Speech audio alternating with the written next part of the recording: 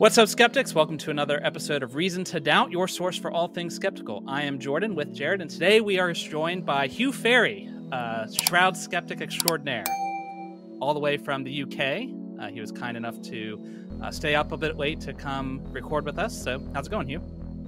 It's absolutely fine. It's 9 o'clock at night, and my next appointment is breakfast at 7 o'clock tomorrow morning. So I can be with you for 10 hours if that's what you'd like. Excellent. Well, we are going to be talking about the Shroud of Turin. We did a series of videos a while back on that, and we did not anticipate just how much there was to look into with the Shroud of Turin when we embarked on that.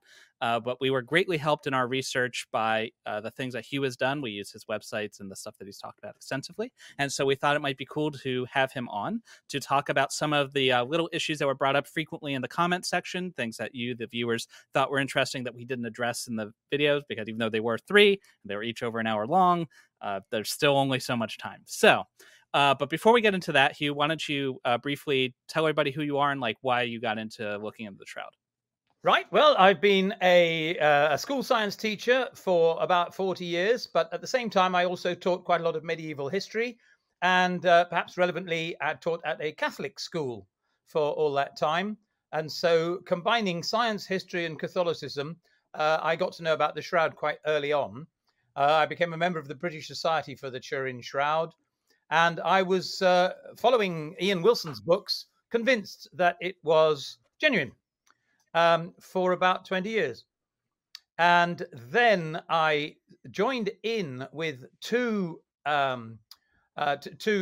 internet chat areas, one of which was very friendly, and that was Dan Porter's shroudstory.com, which is still bubbling along gently, but was a major forum for Shroud discussion, and the James Randi Educational Forum on the Shroud, which no longer exists, but it's turned into something similar. And that had a massively long and very aggressive argument all about the Shroud. And eventually, in trying to defend the Shroud's authenticity, I realized that more and more and more of the evidence that I produced was, in fact, very, very weak indeed. And the more I read the primary source documents about it, the less convinced I was. And we're going to discover quite a lot about that when we look at these apparently incontrovertible things like the flagrum, the hand wound, the AB blood, and the pollen, which you mentioned in the subjects that we might begin to talk about. So I then did a huge amount of work on that, began to publish some papers on academia.edu. And although at that time I was always fairly obviously skeptical, somebody very enlightened suggested that I take over the editorship of the newsletter of the British Society for the Turin Shroud, which in those days didn't mean the British Society in favour of the authenticity of the Turin Shroud. It just meant the British Society for the study of the Turin Shroud. Since I left the editorship, it's become much more partisan, which is fair enough, but I don't contribute to that so much.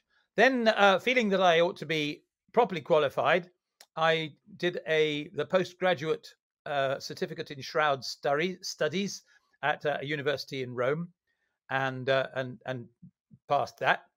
So now I've become everyone's resident skeptic. I think I've taken over from Joe Nickel, who was the world's sort of favorite skeptic, but he's quite old now and tends to go back to old researches that he's done, whereas my researches are continuous and ongoing, right up to, you'll be delighted to know, about 2 or 3 hours ago.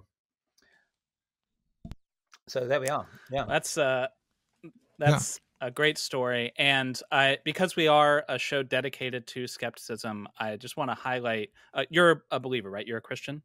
I'm a Christian. Yes, I believe in the resurrection. I believe that Jesus existed and died, and then people saw him after he died. I would point out that I'm a Catholic, and Catholics are slightly less obsessed with the English words of the King James Bible as being actually written on a parchment by God personally with a quill than Southern Baptists. Right. But something that I think can sometimes get lost when we're talking the internet is that skepticism isn't like the sole domain of atheists. Anybody who wants to look at evidence and honestly come to conclusions can be a skeptic. Oh, And so absolutely, the absolutely. story of Yeah. I was in this position, I looked into it, turns out I was wrong, I changed my mind. That's excellent skepticism, and Yeah, anybody can do yeah. that.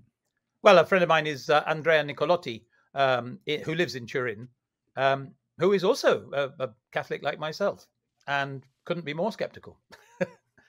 Yeah, he's more of a historian. Excellent. He studies the history of the Shroud and so on. Right. So, without further ado, we can dive right in. We arranged beforehand some of the topics, like you mentioned, that people had brought up. Some of them we talked briefly about, but we haven't fully covered. So, we can just go top to bottom. We hear all the time that the wound pattern on the Turin man, and in case anybody is watching this who like has no idea what the Shroud of Turin is, go pause the video and go watch our previous videos where we kind of talk about what the Shroud is. We're going to assume you come with some kind of basic knowledge for this video. It's the big cloth, the one with the picture on it. But anyway, Yes. So that cloth with the picture on it, that they purport that the proponents believe is Jesus. One of the reasons they say it is authentic is that there are wounds, they say, on the person that are indicative of Roman torture devices and are so accurate that they couldn't have been made by a human forger or something at a later time. Basically, somebody in the Middle Ages wouldn't have had the requisite knowledge to do the thing. Yeah. So what do you have to say about that? Right. Well, I'd like to share a screen. So on the right left-hand side, you can see this is part of a PowerPoint presentation, which I shall be giving in a local church in about a week's time. However, on the left-hand side, we can see the Shroud. This is Barry Schwartz's photo from 1978. Nowadays, it looks slightly different from that. And it's almost nothing about it is easily discernible. So I've taken a chunk of it. That's the back of the man, and changed its contrast slightly so that we can see these little marks dotted about all over the Shroud. Can we see that? And some of them look very like sort of dumbbell shapes. And then the third picture shows those shapes accentuated with red blobs. So far, so good. And then above it, we have a flagrum. And as we can see, it's a wooden handle. It's got 3 thongs, and it's got 2 metal balls, leaden balls, at the end of each thong. And sure enough, you can watch some wonderful videos with, I think, especially the county pathologist or a pathologist from Los Angeles called Robert Bucklin, holding a flagrum very like this and showing how these 2 leaden balls actually match exactly the picture, the leaden balls on the Shroud. They're the same shape and they're the same size. And everyone goes, ooh, that proves that the flagrum, the marks, must have been made by a flagrum. But we must hold our horses. I'm convinced. Thanks for coming, guys. There you go. But of course, as you know, but perhaps some of your listeners don't, the flagrum was in fact reverse engineered. In other words, they started with the marks on the Shroud, decided that they looked as if they were made by 2 little metal balls exactly 1.5 inches apart, and then made a flagrum with little balls 1.5 inches apart. And to their amazement and delight, sure enough, the metal balls matched the markings on the Shroud. Hooray, hooray, hooray. The people who don't realize that think that they're actually looking at a reproduction of a flagrum. But there aren't any flagra. We can't find any archaeological flagra at all. A couple looking a bit like this have been discovered in various museums, and because they look vaguely as if they've got sort of dangly bits on them, people have said, look, we found a Roman flagrum. And in fact, I think the top one is from Herculaneum, or at least is claimed to be from Herculaneum, although it was actually bought in Naples, I think. And the bottom one is from the Vatican Museum. But it is now generally thought that these are, in fact, they are very, very similar to almost a huge collection of Etruscan horseware. When Etruscan cavalry went into battle, they had these things dangling from them the whole time.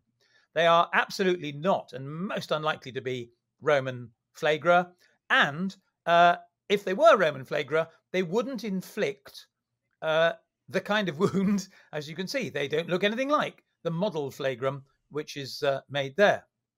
So if those aren't flagra, what does a Roman flagrum look like? Well, we've got some examples here.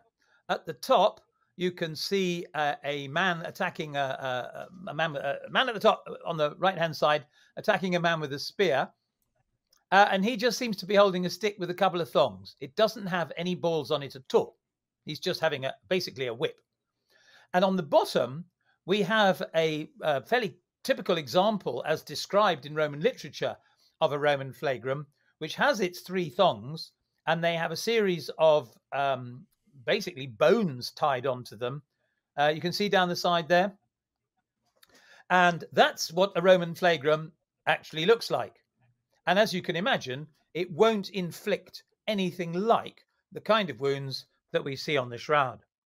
If it was me, I would have got a potato and cut a little marking out of it, and then dipped it in some ink, and then gone dab, dab, dab, dab. Oh, possibly dipped it in blood, I don't know. And then gone dab, dab, dab, dab, dab, and made all those markings by hand, which is what I think actually happened. Now for are you ready for a gory bit? Again, sure. Trigger warning. We'll in the video when people are watching this, you can do timestamps, and so if you don't want to see any gore, you'll just be able to skip ahead. Well, the thing is, we how do you spell Philippines? Philippines. Easter. And what should we call it? Scourging. People want to know what a real scourging looks like. And every year, people wander around Manila being flogged. And being crucified. One chap has been crucified over and over again. I think 46 times. Let me see. Man, was the first time not enough for him? Remove Jesus stopped at 1. Oh no, he's crucified every year. Right. Do you see these guys here? They've got leather thongs, and they're going around whipping each other. And this is what their backs look like. Now, we haven't got any studs or bones or anything like that. And you can see that the back is completely covered in blood, and that we have perhaps lines of scourging, but we certainly don't have any distinct little patterns. You flog yourself and you end up a complete mess. Here they are all flogging each other as they go along, and we can see that the backs are completely covered in blood. Now, there's a lot of argument about whether the shroud man was washed or not. But if he was completely covered in blood like that, and the blood all liquefied and made a mark on the shroud, it certainly wouldn't look anything like this shroud as we see it. End of gruesome bit. And back to that. And that is all I've got to say about the flagrum. And I can come back to here. Have I stopped sharing? Yes. Good. Yep. Okay, and we're back Right. So the picture that everybody sees with the 2 balls and like they match to the shroud. Yeah. That is not found anywhere in the archaeological historical record. It's fabricated purely from the shroud itself. That's right. Yeah. That's why it matches the shroud wounds so precisely. I just think that's well, that's a fast way to get confirmation if you know the target ahead of time. And to just drive the point home, when we actually go back to look at for Roman flagrum, the stuff we do find doesn't resemble the one that they recreated. There's never in any way. mention of little balls on the end of thongs. There's lots of mentions of bits of pottery, funnily enough, and bones, and massive descriptions of how backs were. I mean, you can imagine being flogged with 3 thongs completely covered with bones, like a row of beads on a necklace. They really did rip you to pieces. If anyone's seen Mel Gibson's snuff movie, as I've heard it called, The Passion of the Christ, you know, the poor, whoever it is, Jim Kelsey or something, has his back almost ripped off. by these savage things, which would have happened to most Roman floggings, not these rather delicate little bruises. And then the other part of that too, as you mentioned, whether or not the body of supposedly Jesus was washed or not, and then laid there on the cloth, it would have either pooled blood after the fact, but the cloth shows like very distinct like lines without any sort of pooling or anything. So no. I mean, what would the explanation for that be? Yeah. Well, there seems to be some dispute as to whether those marks are, as it were, signs of bruising, in which case they are part of the image, or signs of blood, in which you see that you can have this lovely distinction, which Shroud people usually make, between the image and the blood. And on, say, the arm or the face, we've got the image, which is the face and the hair and the eyes and nose and moustache. And then we've got the blood, which is quite distinct, and it's a different color and it looks different. But in some parts of the Shroud, it starts getting very muddled as to what we're actually seeing. Are those wound marks made of blood? In which case, every one is a distinct little wound and none of them flow into each other and they're all very perfect. Or are they part of the image? In which case, being brighter than the Shroud, they should be raised welts, as it were. But that's not what happens when people get flogged. You don't raise these nice little bubbles. So it's very difficult for people to explain that. And so they undergo something which I've called cognitive assonance. Cognitive dissonance is when you'll know these being logicians and philosophers. Cognitive dissonance is when you get in a muddle because you're trying to reconcile two opposing beliefs, and it causes a certain amount of consternation. Cognitive assonance is when you get out of a muddle by believing two completely different things at the same time, and you're delighted by it. And most Shroud people feel that they can believe two completely different things at exactly the same time, and it makes them feel better, not worse. It's a psychological phenomenon not usually discussed by people like yourself. I see that a lot when we get into like Bob Rucker's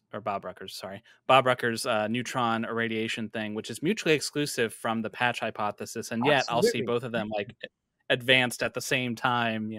Yeah, and obviously, and the carbon dating thing, which is Ray Rogers's paper in Thermochimica Acta, in which he tries to demonstrate that there is matter and various dyes and things, and that the radiocarbon corner is not part of the Shroud. So everyone goes, yep, that's it, Ray Rogers, he's your man, perfect scientist. But of course, Ray Rogers's expertise was on damage done by nuclear radiation.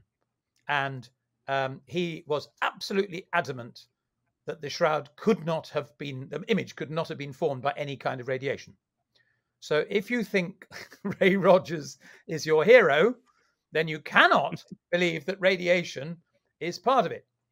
And then if you think that radiation is definitely how the Shroud image was made, then poor old Ray Rogers was wrong.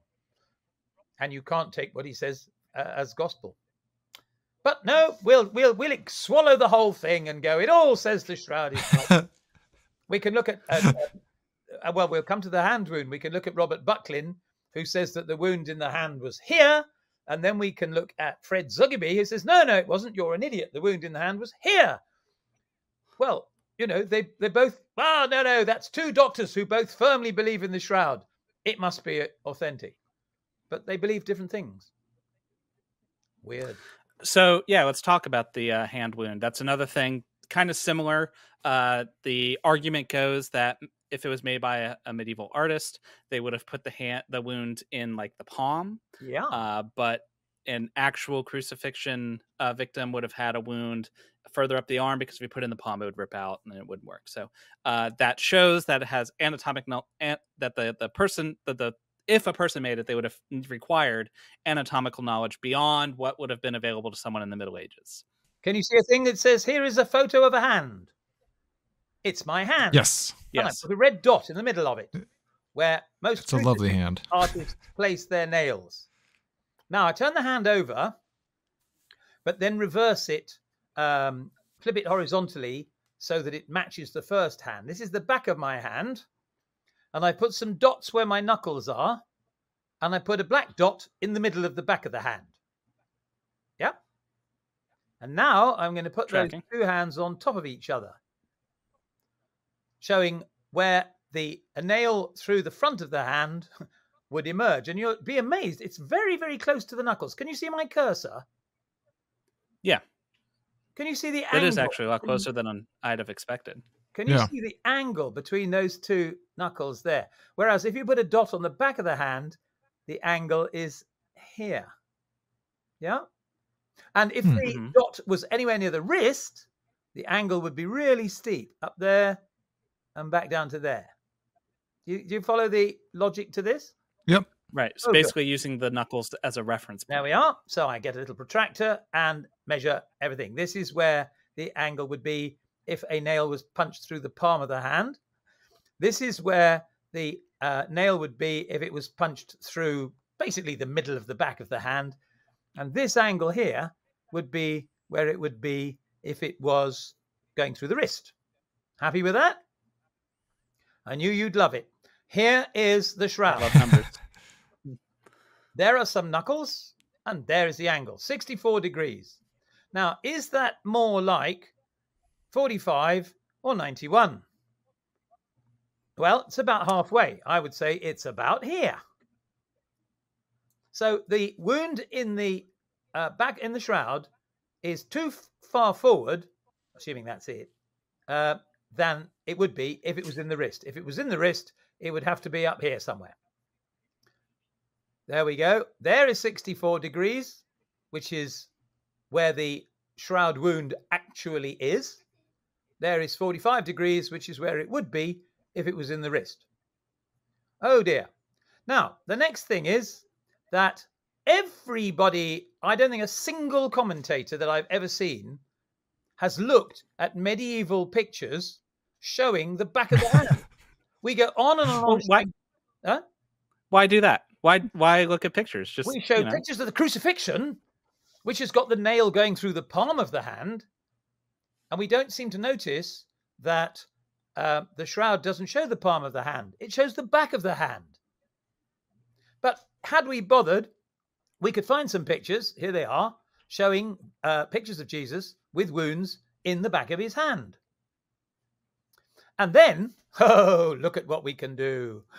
We can measure where medieval people put the wounds when they drew them in the back of the hand. Between 50 and 60, there's a 70 there. There's a very big one here, 84. There are no wounds in the wrist drawn by medieval artists. They're all drawn roughly where they are there. And they're all very commensurate. 67 is exactly where the shroud wound is. This kind of logic tends to upset people. That's 45 degrees. That's where the wound would have to be if the nail went through the wrist. That's where it actually goes through. Happy with that? So is the argument then that people are saying is that the shroud is actually depicting the wound going through the wrist, but when you actually look at it, it's not going through the wrist? The shroud wound is not going through the wrist. It's going where most medieval depictors of the wound on the back of the hand actually put it. So you don't have to say, oh, it's very unrealistic. No medieval artist would have done this, that, and the other. Furthermore, there's more. You're going to love this. Robert Bucklin, following what's his name? Pierre Barbet. Pierre Barbet, bless him, found some corpses of very old, weak people and chopped their arms off. He actually nailed some people complete, but his account in his book, A Doctor at Calvary, shows that he chopped their arms off, nailed them to a plank of wood, and then hung weights from the arms. With the result that unless the weights were unless the nails were through the wrists, the arms just tore out. But Fred Zugby, who was the who was a New York Rockwell County, New York coroner's pathologist, he carried out lots more examples and said that the trouble with Barbet was that he used old dead cadavers, whereas live young cadavers are much stronger. And he thought that you could easily nail people through the wrists and they through the palm of the hands, and the hands wouldn't tear out, especially if the feet were nailed. It wasn't just a question of hanging heavy weights from severed arms. If your feet are attached, they take a lot of the weight. So here again, we've got convinced Shroudies, but disagreeing with each other. Hopefully he didn't actually do these tests, right? They did on dead people. No, but Barbet did. Zugby didn't. No, he did crucify. Yeah, because he was suggesting live. Yeah, he crucified a lot of people, but only by tying them on. Right. Can we have a look at this? So to summarize. Oh, no, hang on. Oh, sorry, you got something else to share? See this. Okay. All right. There we go. So in everybody's hands, you can see the bones there of the hand. And in everybody's hand, the blue bone is longer than the yellow bone. Does that make sense to everybody? Have a look at your own hand. Yep. The bone between the wrist and the knuckle is longer than the bone between the top knuckle and the second joint down. Everyone can spot that just by looking at their hands. If we look at the shroud, we find that the blue line is slightly shorter than the yellow line. Oh, dearie me. So we can demonstrate that again, the blue line shows the wound actually in the middle of the hand, not anywhere near the wrists. Those two black dots are the famous space of Barbet and another possible nail site. So once again, when we actually look at the anatomy of these things, and this is going to happen again and again and again, because this is why I drive people mad, because I don't take anybody's word for it. I'll actually get to the anatomy and tear it apart and say, no, the shroud wound is not in the wrist. And as you can see, I think anybody looking at that will go, he does have a point. I must go away and research it further myself. Right, now you can summarize. I'm going to guess that will not actually be the reaction that you get. But okay, so to summarize, everyone says that the Shroud man's nail wounds go through the wrist on the Shroud. Yeah. But if you actually use the anatomy that you can see, the knuckles as a reference point and the angle between that and the wound pattern and the length of the bones, they don't indicate a wrist wound. They indicate a hand wound that just so happens to go exactly where medieval artists put it. Yes. So there's no reason to suppose that the medieval artist could not have known where to put the blood. There's a lot of now. You see, so obviously the man in the wound, the man in the shroud looks as though he's been crucified. But then lots of medieval people drew pictures of people who'd been crucified. It's the contention of some people that the marks on the shroud show information that the medieval artist could not have known, such as the fact that if you put a nail through the palm of the hands, it would tear out. But as we can see, it doesn't matter whether he knew it or not. He still put the wound through the palm of the hand. Exactly. Yeah. I like talking to you. Maybe we could do this at the end. Yeah, maybe we could do this at the end, but I think right now might be a good time too. So as somebody who used to be on the other side, Hugh, when you were a Shroud believer or supporter in the authenticity of the Shroud, and you were presented with information like this, how did you rationalize or maintain that belief in the authenticity? Or did you simply just like ignore it and say that they don't know what they're talking about? I'm curious about that. So. The thing was that, and this is true of everybody, you read a book and it says, I know a doctor who says this, and you go, fair enough. That's probably true. I mean, there were only one or two things which I thought were bonkers at the time and still think are bonkers. But mostly, somebody makes a statement, the wounds must be in the wrist, otherwise the body would tear out. That's what Robert Bucklin and Pierre Barbet said. But then when you read Fred Zugibe's book, he goes, no, that's nonsense. Of course they wouldn't. But that's never quoted to you. You have to read everybody's viewpoint. Everybody knows, apparently, every pathologist knows how Jesus died. He died of this, that, and the other. Well, I've now read the reports of 10 pathologists at least. No, about 15 pathologists. But there are 10 different ways in which they think Jesus died, from shock to blood loss to asphyxia to heart attacks and all sorts of stuff. Somebody recently decided that he died of some kind of the injury to his shoulder when he fell off on the way to the crucifix. And Fred Zugibe think he basically died of blood loss because of the flogging. So, I mean, they can't all be right. But never mind, they all believe in the authenticity of the shroud, so therefore we'll go for it.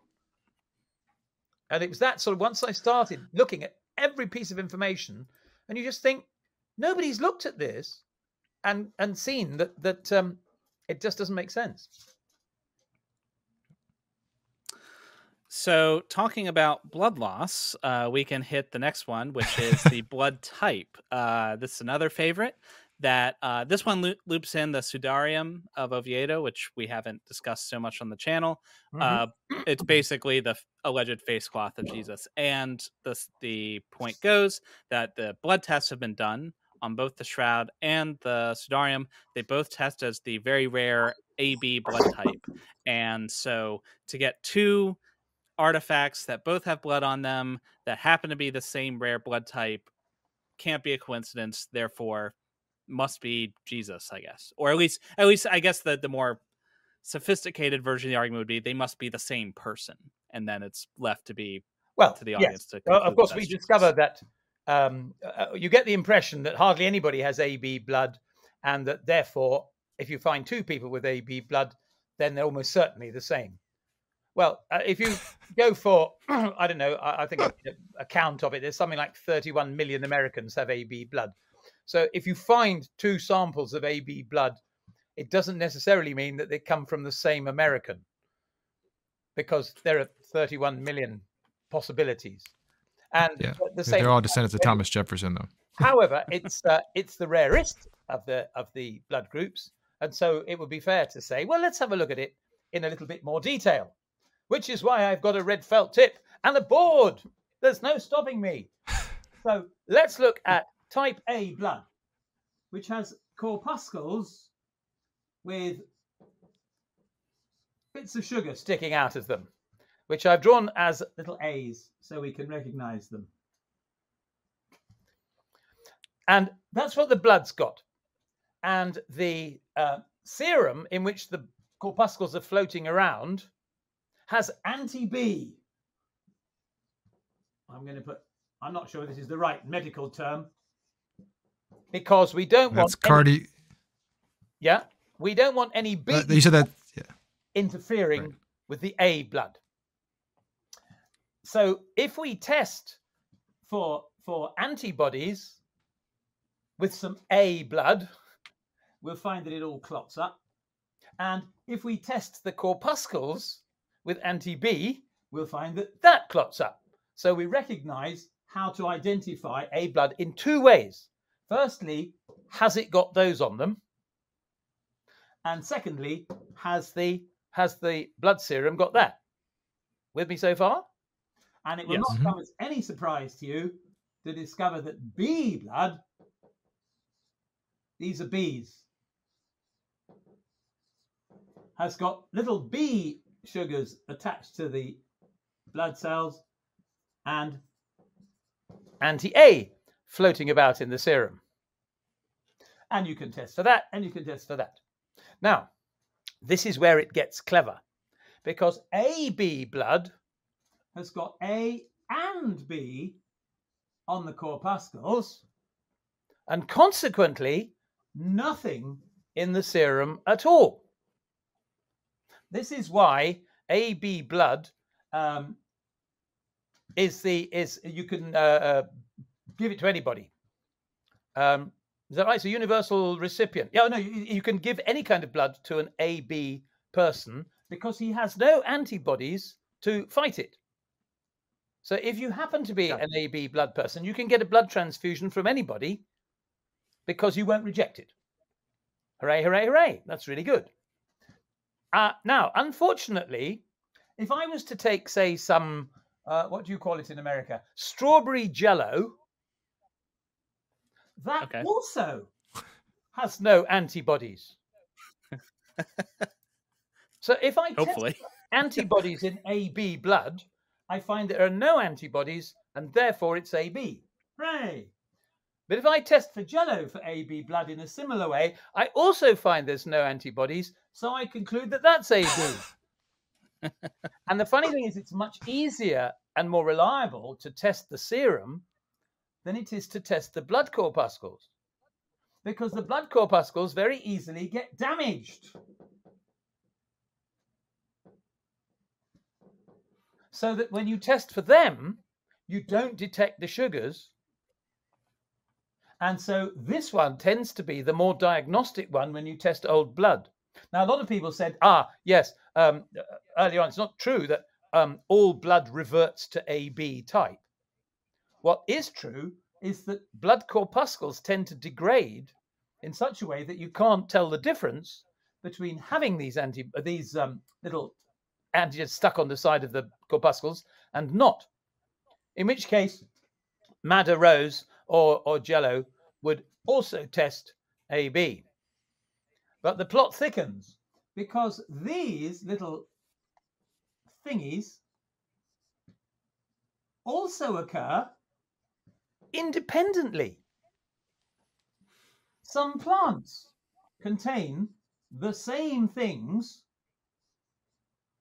the same sugars, and can be detected as if they were AB blood or A blood or B blood.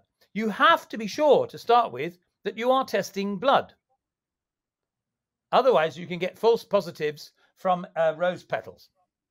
So with the case of the Shroud, I think we've got Pierluigi Baima-Balloni, who actually, in the 1978 investigation, while the Stirp team were very, very carefully taking tiny little sticky tape samples with a pressure so light that you could barely feel it if they pressed it onto your own thigh, Baima-Balloni stuck in some tweezers and was ripping out great chunks of the Shroud, including bits with lots of blood on it. So when he tested for blood, he was actually testing Shroud blood. And unless it was very badly degraded, it probably was AB. I'm inclined to say, yeah, I think he was going for that's probably right. Kelly Kearse, who's a blood specialist, is not quite so sure that the tests he did were in fact sufficiently diagnostic. However, the bloke who did the blood tests on the Sudarium, well, there isn't any blood to speak of on the Sudarium. It's all just a sort of blur.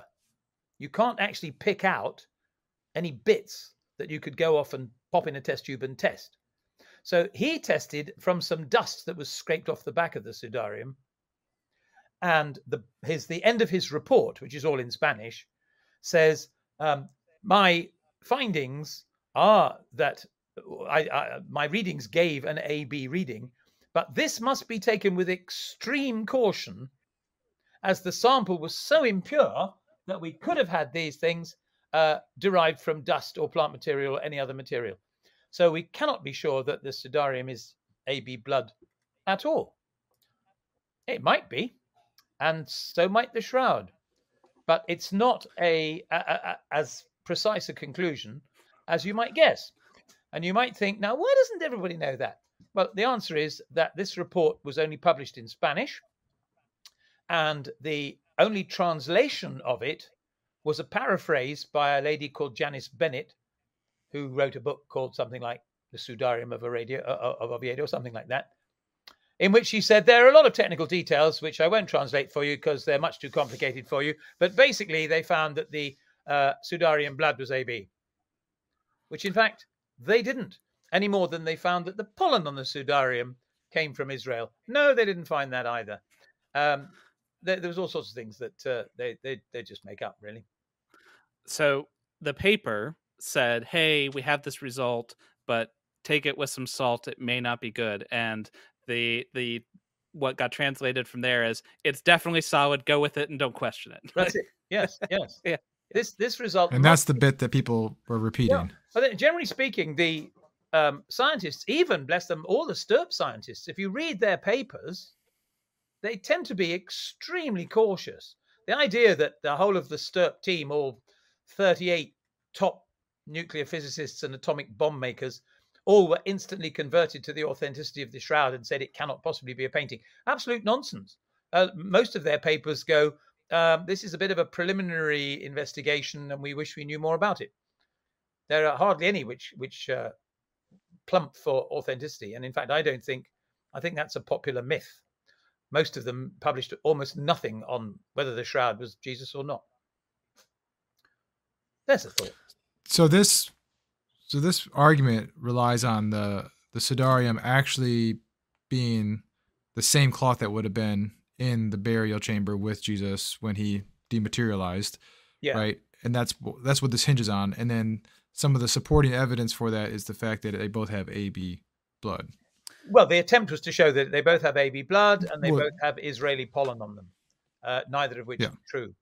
Also, so this is something I also don't believe.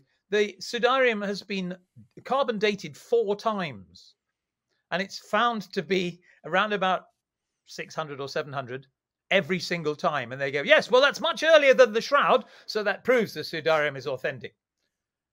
And you just go, no, it doesn't. It proves that the Sudarium was made in the 6th, 7th century. But anyway, there we go. Well, no, you see, actually it was on the ground in a specific spot, and then the neutrons, it all comes back to the neutrons. They put extra carbon in it. Yeah. Okay, so trying to translate the whole blood thing, basically the things you test for don't come with magical markers saying, hey, I'm blood. You're Correct. Testing for sugars, you're testing for antibodies, and the absence of those things would lead to your result saying, hey, it's AB. But basically an AB result, it can be indistinguishable from a null result. Quite, yes, absolutely right. Especially if the blood corpuscles are very degraded, which they are in the Shroud. There we go. And it's also very possible that the blood from the Shroud isn't actually blood as well, correct? Like it could be another. It could have been added later.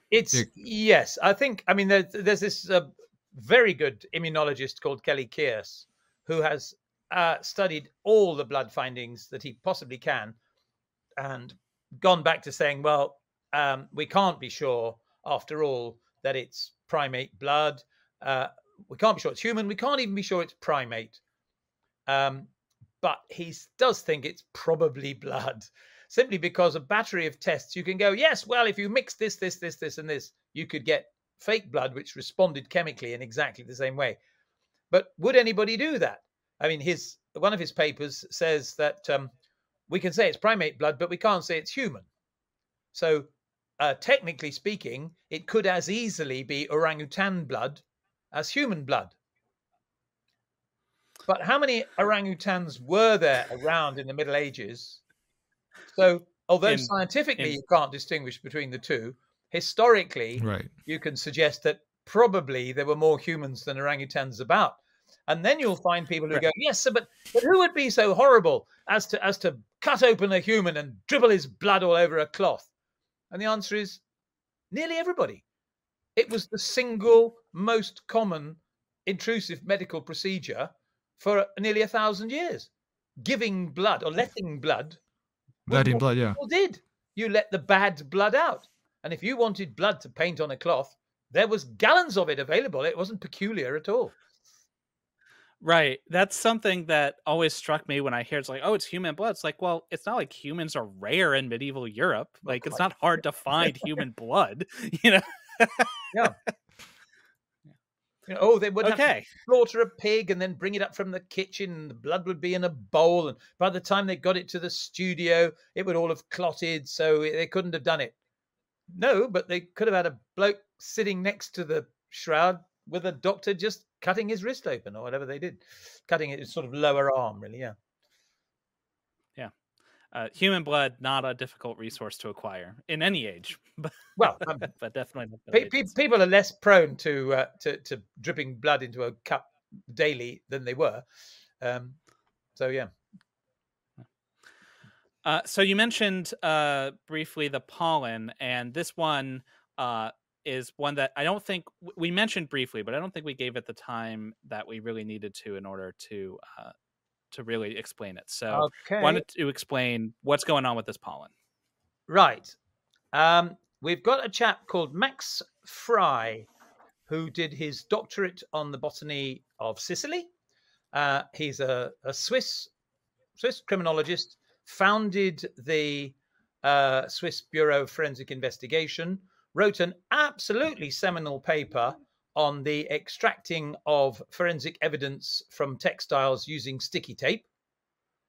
So he was the top man in his job, and anybody who says that he was a complete clown just arsing around, cancel that if you like, is being unfair to him. So he gets his sticky tape and he rubs it all over the shroud, and he gets some samples, nearly all, I may say, from 1973, not from the Stirp investigation of 1978, but most of them were from 1973. And then he goes off. Now, how do you compare your pollen? Because there aren't any, this is brand new science. There are very, very few databases, and what there are tend to be fantastically site specific. So there were a beautiful set of diagrams from a park in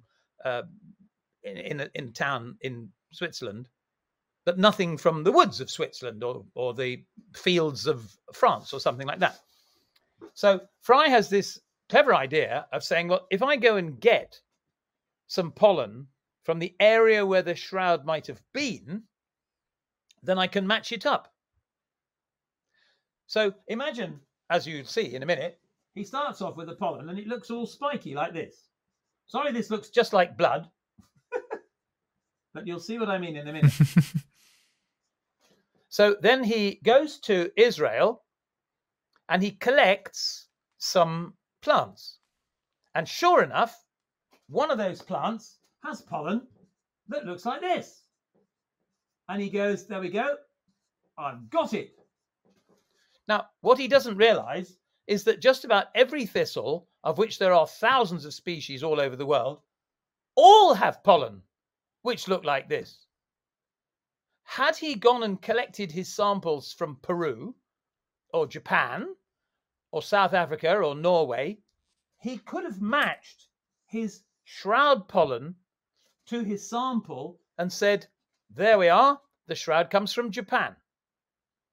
Now, we can sort of tell that he did this because of the way he was so specific with his pollen. Can I share again? Right, down the left-hand side, you can hardly see it, but it's not really important. We can see Farey's table of his species. And as you can see, let's whack it up huge, almost all of it is accurate to the nearest species. Now, this was has been examined by at least 4 different pollen specialists who said that even today, we cannot identify individual species in the vast majority of cases. For example, he goes back down to here. Can you see all these? Here are your thistles. Can you hear me? I got a bit of an echo there. Oh, yeah. Okay. Yeah. So all of them, spiky pollen. Do they all come from Israel? No. Some of them come from Scotland. Some of them come from Europe. Some of them come from America. So if you find a spiky pollen on the shroud, it could be any one of these. But if the only one you've got is one from Israel, you go, ooh, it must be that one. Up at the top here, I've got a lovely list of 6 good reasons why he's likely to have been mistaken. For a start, he had about 200 pollen grains, not including one great wodge of all exactly the same pollen grains, but we don't talk about that. We're just saying that 200 different pollen grains dotted about his sticky tape samples and neatly divided into nearly 60 different species. That's ridiculous. More importantly, too much entomophilous pollen. Now, pollen is either distributed by the wind or it's distributed by insects. If it is distributed by the wind, then it blows off in its thousands of millions, floats about in the air, and falls on the ground, the houses, clothes, sheets, whatever. If a plant produces entomophilous pollen, which means insect-loving pollen, it holds its pollen quite tightly, and various insects like bees have to sit on the flower, stick their noses into it, wiggle their bums in it, and get covered in it, and the pollen sticks to them, and then they fly to the next flower where they rub around and the pollen comes off. What it doesn't do is just fall off and blow in the wind onto the nearest sheet. So if you've got a sheet which has been outside, it's most unlikely to have more insect-borne pollen than wind-borne pollen. But sure enough, most of Farey's pollens were insect-borne. Now, I think the reason for that was that when he went off on his collecting trips, he mostly collected flowers, like, yellow and blue with petals and scent. And those are nearly all from insect-bearing pollen, because the flowers and the scent are there to attract insects. Plants like trees, especially like fir trees, which don't attract insects because they rely on the wind, they don't have flowers. And Farey didn't collect many of those. The various other things which we can go into slightly. The geographical distribution is completely unrealistic. There's far too many plants from Israel compared to Europe. We don't know how long the shroud was just left flapping in the wind, but we do know that it spent far longer in Europe than it, even if it was original, authentic, it spent far longer in Europe than it did in Israel, and should have collected more pollen from Israel than it did from Europe. But no. The botanical distribution, I mentioned this, most pollen assemblages consist of tree and grass. That's because trees are the principal source of wind-borne pollen, and there's a lot of grass about. Not Farey's, which contains hardly any tree pollen at all. Various people who've studied pollen from other sources describe the pollen as being coated or degraded in one way. The bumps have worn off, or it's got some sort of limestone coating or something like that on it. Whereas Farey considered that his pollen looked perfectly fresh. We might also say that Farey published some micrographs in his report in Shroud Spectrum International, and the micrographs were not from the Shroud. He never published any scanning electron micrographs from the Shroud. He chose them from databases, from books, I should say. And so the fact that they look really clean and nice, and goes, look, you can easily identify this. Well, I dare say you could, but it's not Shroud pollen. Shroud pollen is much more difficult to identify. It's stuck to the Shroud for a start. And finally, even today, it is very difficult to identify pollen to the nearest species. So far, so good. Now, let me tell you an interesting story, which is that I was listening to the radio the other day, and I heard an interview with Britain's most senior, recently retired pollen specialist. Her name is Patricia Wiltshire. Here she is. Oops, that's new tab. That can't be right. There we go. Can you see Patricia Wiltshire there? Professor Patricia Wiltshire, born 1942, Monmouth, forensic scientist for years, high-profile forensic scientist. The Soham murder inquiry. There were two little girls who were buried under a bush, basically, and her evidence about which pollen was growing there and when it was growing there helped to pin the victim, the perpetrator, down and bring him to justice. And literally, this was so weird. 2 hours before this interview, this podcast that I'm doing now, I had an email from her. Here we go. 4 hours. That's 4 hours now. A few years ago, I was asked to examine the original pollen preparations from the Turin Shroud. I can say unequivocally that one could never say that what was retrieved was exclusive to Jerusalem. Furthermore, the palynological methods and interpretations were just silly and substandard. So sometimes people like to throw experts about, and we have a nice battle of my expert is better than your expert. But very rarely do we actually have a direct quote from an expert saying that.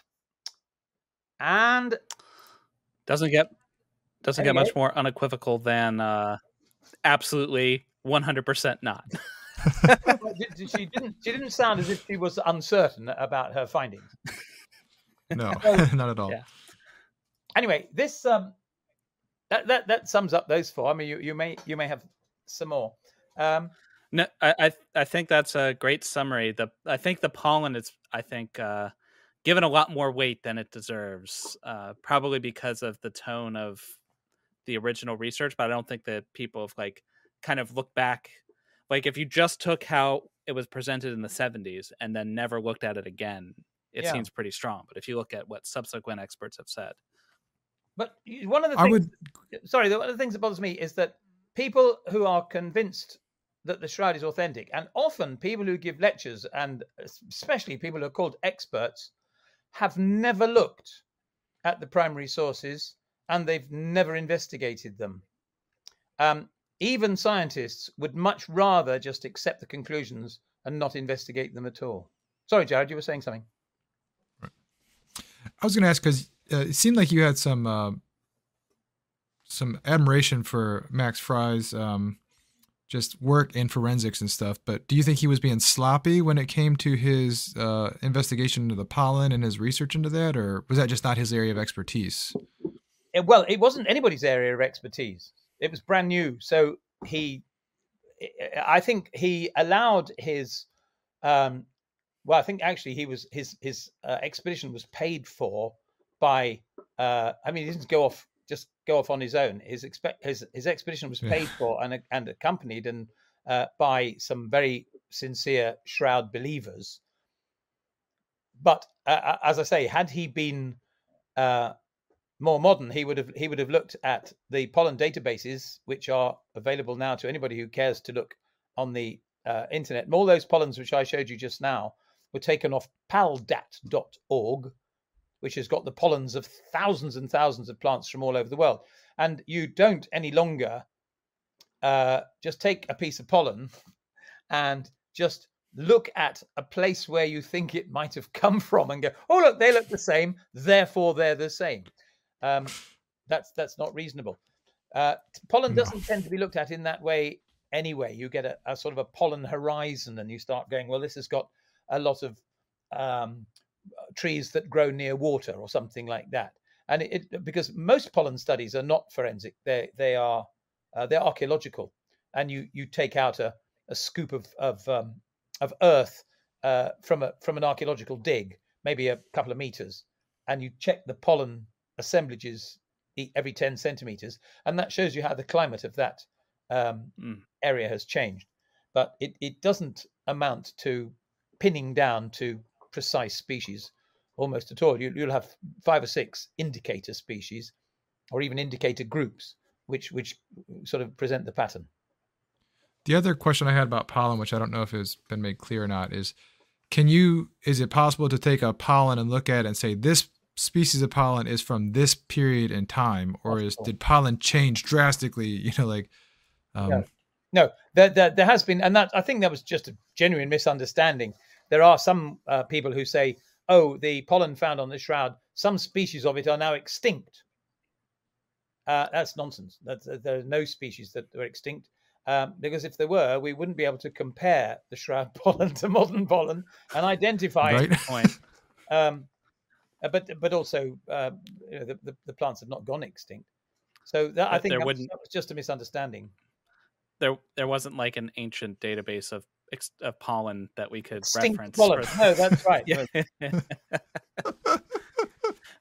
So you mentioned briefly, you talked about like it's bad methodology to go basically look at your destination and compare.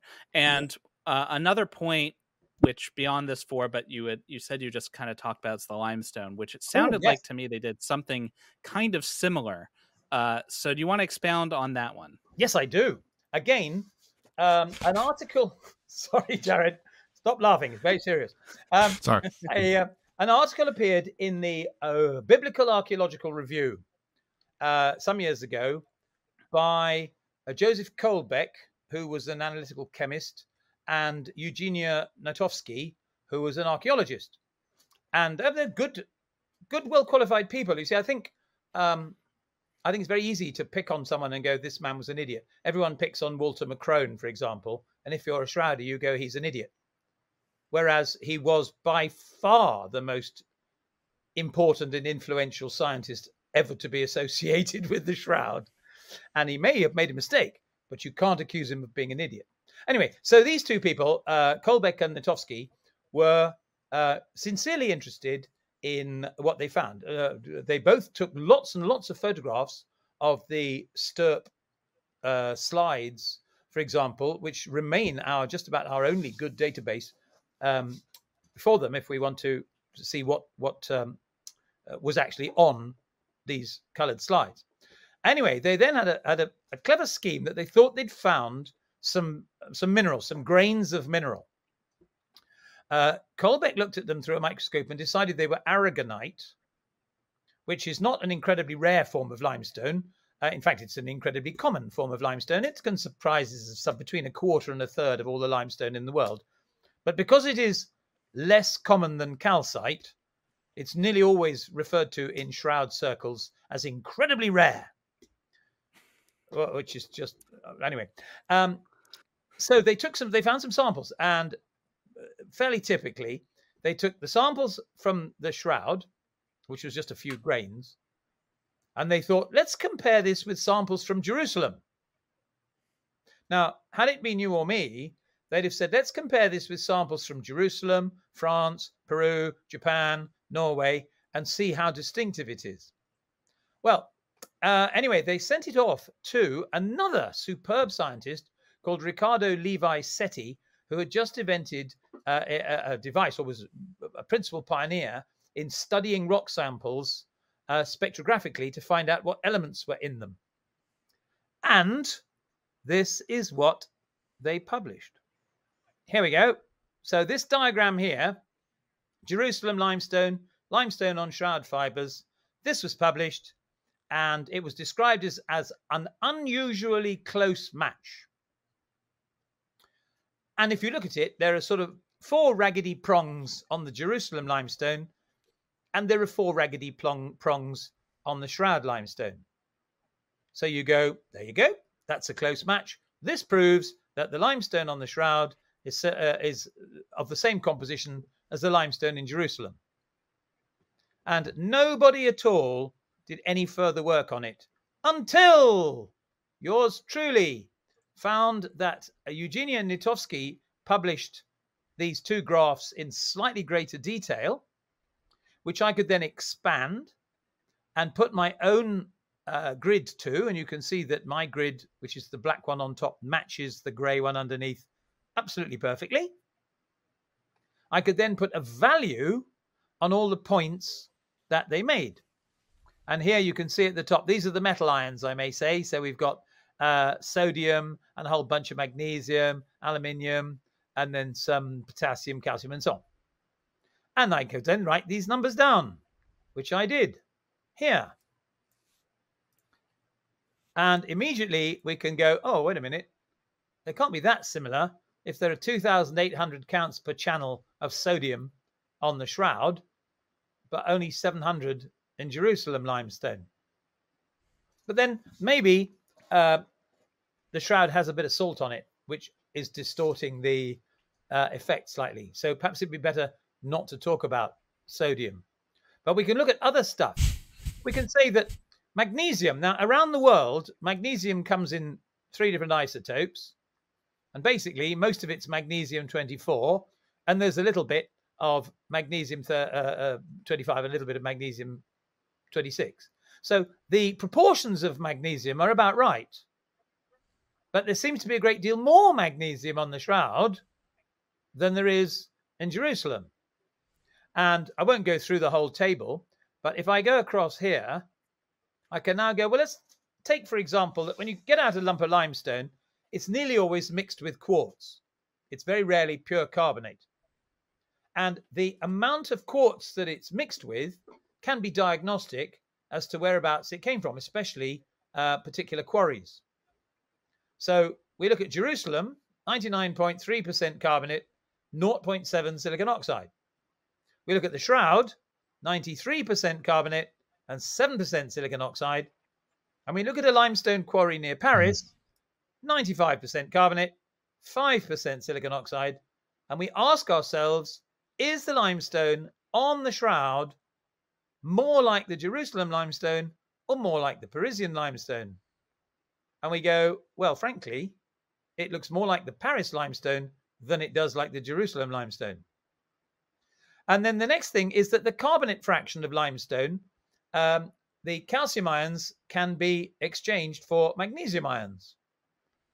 And so by looking at the calcium magnesium proportion, we can identify where the Shroud limestone might have, or any limestone might have come from. Sure enough, here's Jerusalem, 98% calcium, 2% magnesium. Here's the Shroud, 85% calcium, 15% magnesium. And here's Paris, 87% calcium, 13% magnesium. Again, the Shroud is much more like, the limestone on the Shroud is much more like the Parisian limestone than it is like the Jerusalem limestone. But if you didn't have any Parisian limestone, you only took the Shroud and Jerusalem, then you might think that having the fact that it had more calcium than magnesium meant that they were both pretty similar. And you might be thinking, how the hell does he know about Paris? Well, you see, because I've looked up Laura Holmes, Charles Little and Edward Sayre's paper, Elemental Characteristic of Medieval Limestone Sculpture from Parisian and Burgundian Sources. Why hasn't any Shroudie done the same? Because they rather take this diagram and go, this shows that the limestone is identical. Let's leave it at that. Makes me so cross. Yeah, when I was looking at this paper, as I recall, the paper compared the strontium to calcium ratio, and they looked at the cloth, they looked at Jerusalem, and they looked at like the cathedral that the cloth was in, and they're like, oh, well, the Shroud is closer to Jerusalem than it is to the cathedral, therefore it comes from Jerusalem. And I'm like, well, that tells me nothing. Like, I don't know what limestone normally is like. Like, oh yeah, no, well, you can find out, and I do.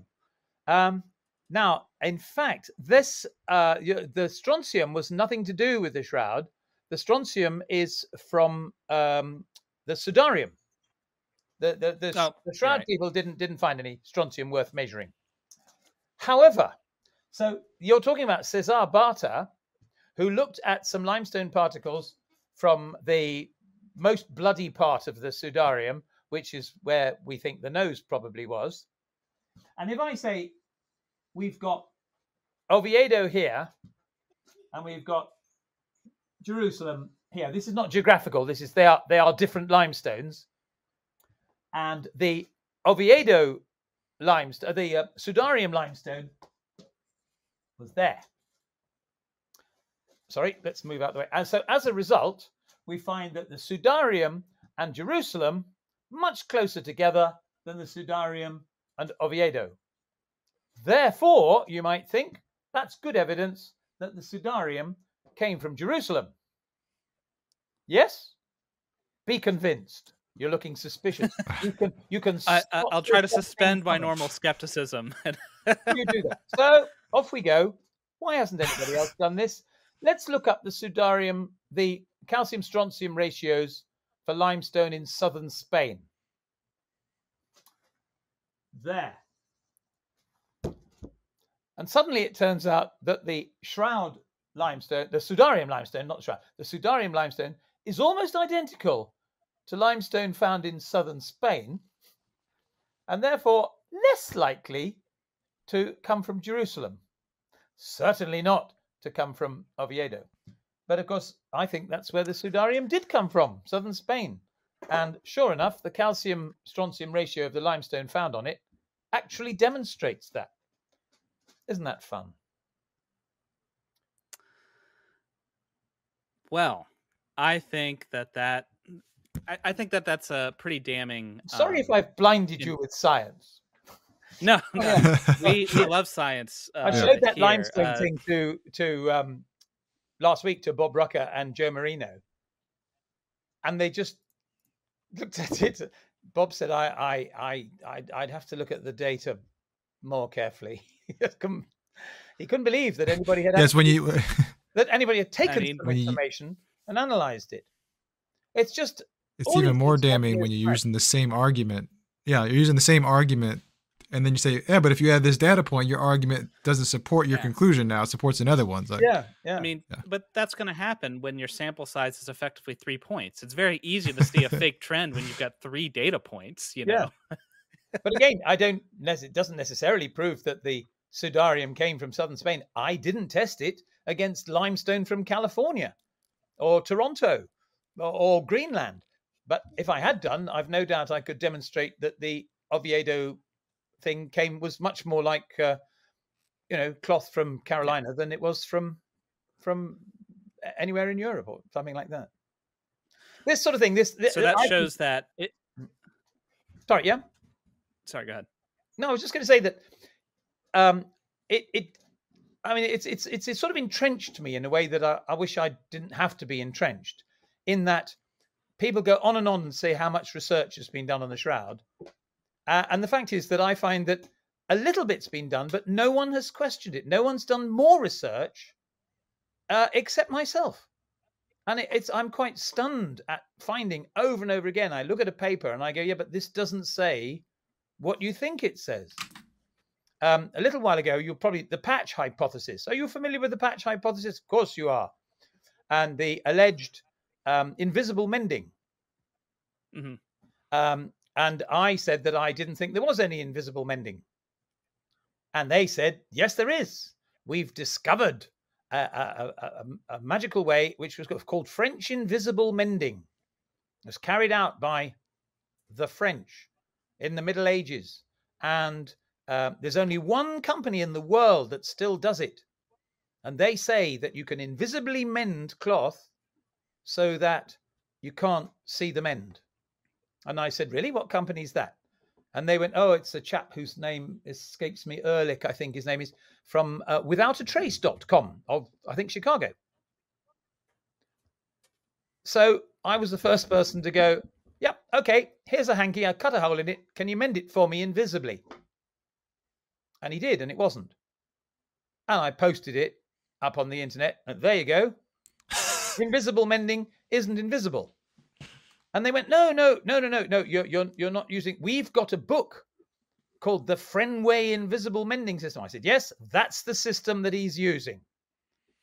And they went, but maybe there's another invisible mender who can do it better.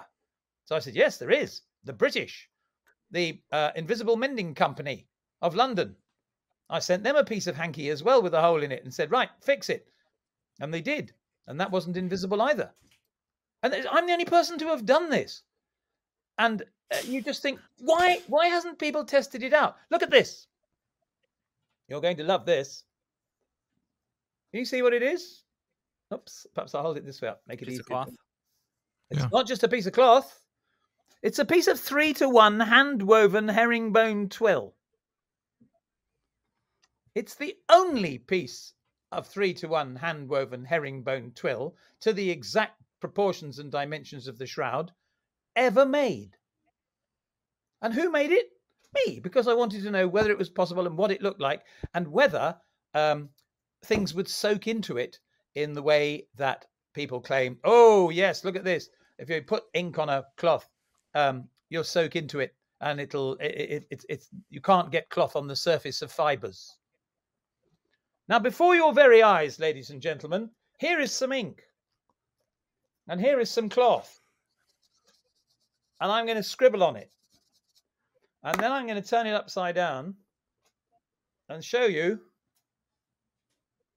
Oh my goodness. It's only there on the uppermost fibers of the cloth. But that's impossible. It can only be done by a miracle or a genius, the most cunning medieval forger of all time. You think, well, for goodness sake, why don't people do it themselves?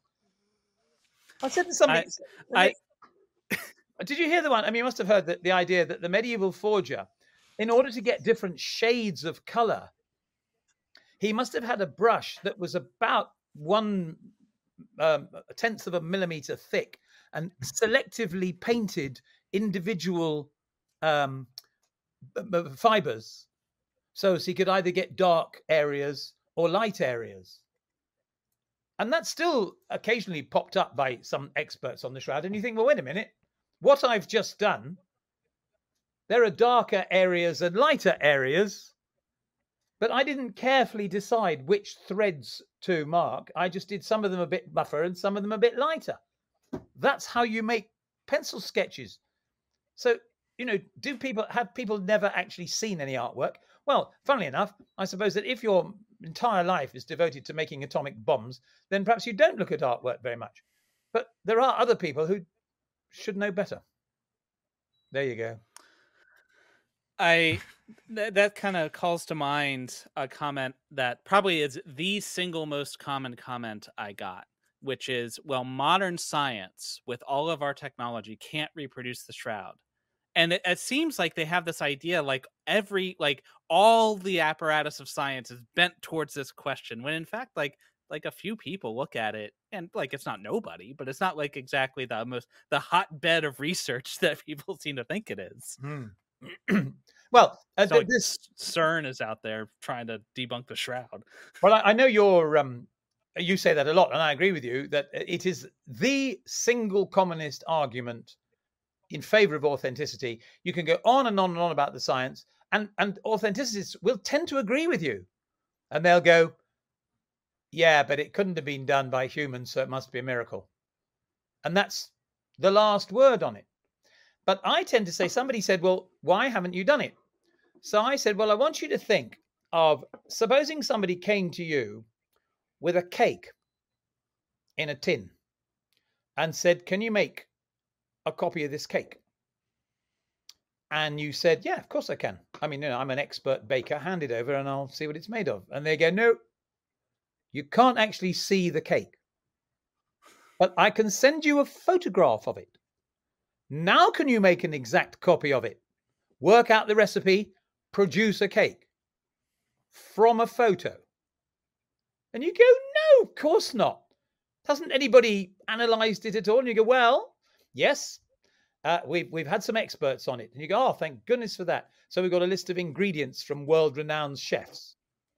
No, we've got some RAF pilots specialising in atomic weapons.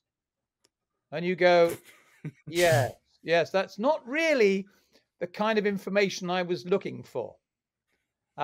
So the reason it hasn't been made is not because we don't know how it was made.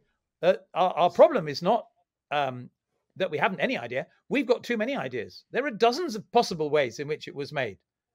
And the one that we need some art historians to examine it microscopically, as indeed they have things like the doubtful Leonardo da Vinci, the Salvator Mundi, the Mona Lisa, and that sort of thing. They've looked, fragments of paint and fragments of this and so on. There are a lot of forensic art historians detecting fakes, Rembrandts and so on. And but we won't ask them. No, we'll ask some atomic physicists to work on it. So, that's why I can't make one. That's why nobody's responded to David Rolfe's £1 million challenge, because we don't know what to make. Well, that, and plus, like, the David Rolfe thing, they're like, well, you'd make $1 million. It's like, it wouldn't matter what I produced. That guy's not giving me $1 million or pounds or whatever. Like, that guy's not giving me a red cent, no matter what I produced. He gave an interview the other day, which I thought was really interesting. And he said that if the Shroud, one of the conditions was that he would be able to film your experiment after you'd proved that it could be done. One of the conditions before he gave you $1 million was that he would make a film of it. And he said that would be such an explosive film that he'd make far more than $1 million on the film than he would spend on giving you the $1 million for having disproved the authenticity of the Shroud. I thought, oh, good for him. There was money in it after all. There you go. Well, I really appreciate you taking the time to break all this down. It's a really fun topic. There's a lot more, and even like this is just 4. I guess I ended up doing five pieces, but there's many more pieces that we could be talking about. So, where can people find your stuff if they want to learn more about the Shroud of Turin? The 3 major sources. The first is academia.edu. I've got 3 papers which are called The Medieval Shroud, The Medieval Shroud 2, and I'm a really creative person, The Medieval Shroud 3. I thought that if you keep Medieval Shroud, then people find it easy to remember. So those 3 papers are on academia.edu. I have a little blog site which is called medievalshroud.com. And that's where I do a lot of my sort of scientific jiggery pokery and a certain amount of just humorous things as well. It's not, I mean, hardly anybody notices it's there and hardly anybody makes any comments. But I just post bits of research. My favorite one being my demonstration that the shroud was probably made in Hereford, UK, because it's just down the road from where I live. But the evidence for that turns out to be just as strong as the evidence that it was 1st century Jerusalem. In other words, none at all. But it's there. And so on. And also my analysis of Giulio Fanti's latest dating escapades using the wax system, and Justin Robinson's adventures with coins. Lots of analysis of the radiocarbon dating showing how it's in fact absolutely fine, and so on. And that's all on medievalshroud.com. And finally, if you go into Barry Schwartz's shroud.com and type and go to the British Society for the Turin Shroud newsletter page and type Hugh Farey, I'm in lots of those. And it's all fascinating. We'll put links to all that in the description so people can find that super easily. Thanks again for taking the time to educate us all and our audience about the Shroud. Hopefully we can talk to you again in the future, because there's I guarantee you this will not be the end of the Shroud debate. But most of the comments will certainly be, yes, but he hasn't made one, so that proves it's original. Exactly. Yeah. True. Well, thanks. The other one will be from the extreme southern, whatever they are, evangelists, going, yes, but St. John says he was buried in strips, therefore the shroud is a fake. That's the other principal reason for disbelieving. Well, that's the principal reason for believing in that it's medieval, because the King James Bible says it, and I am. Well, who are we to question the King James Bible? Well, thanks again, Hugh. Really appreciate you coming on. Guys, leave a comment down below telling us in excruciating detail why we're wrong and challenging us to make £1 million by making a new shroud. You'll be the first one, I'm sure. And hit like, comment, subscribe, do all the YouTube things, feed the algorithm. Until next time, remember, you've always got reason to doubt. Peace out.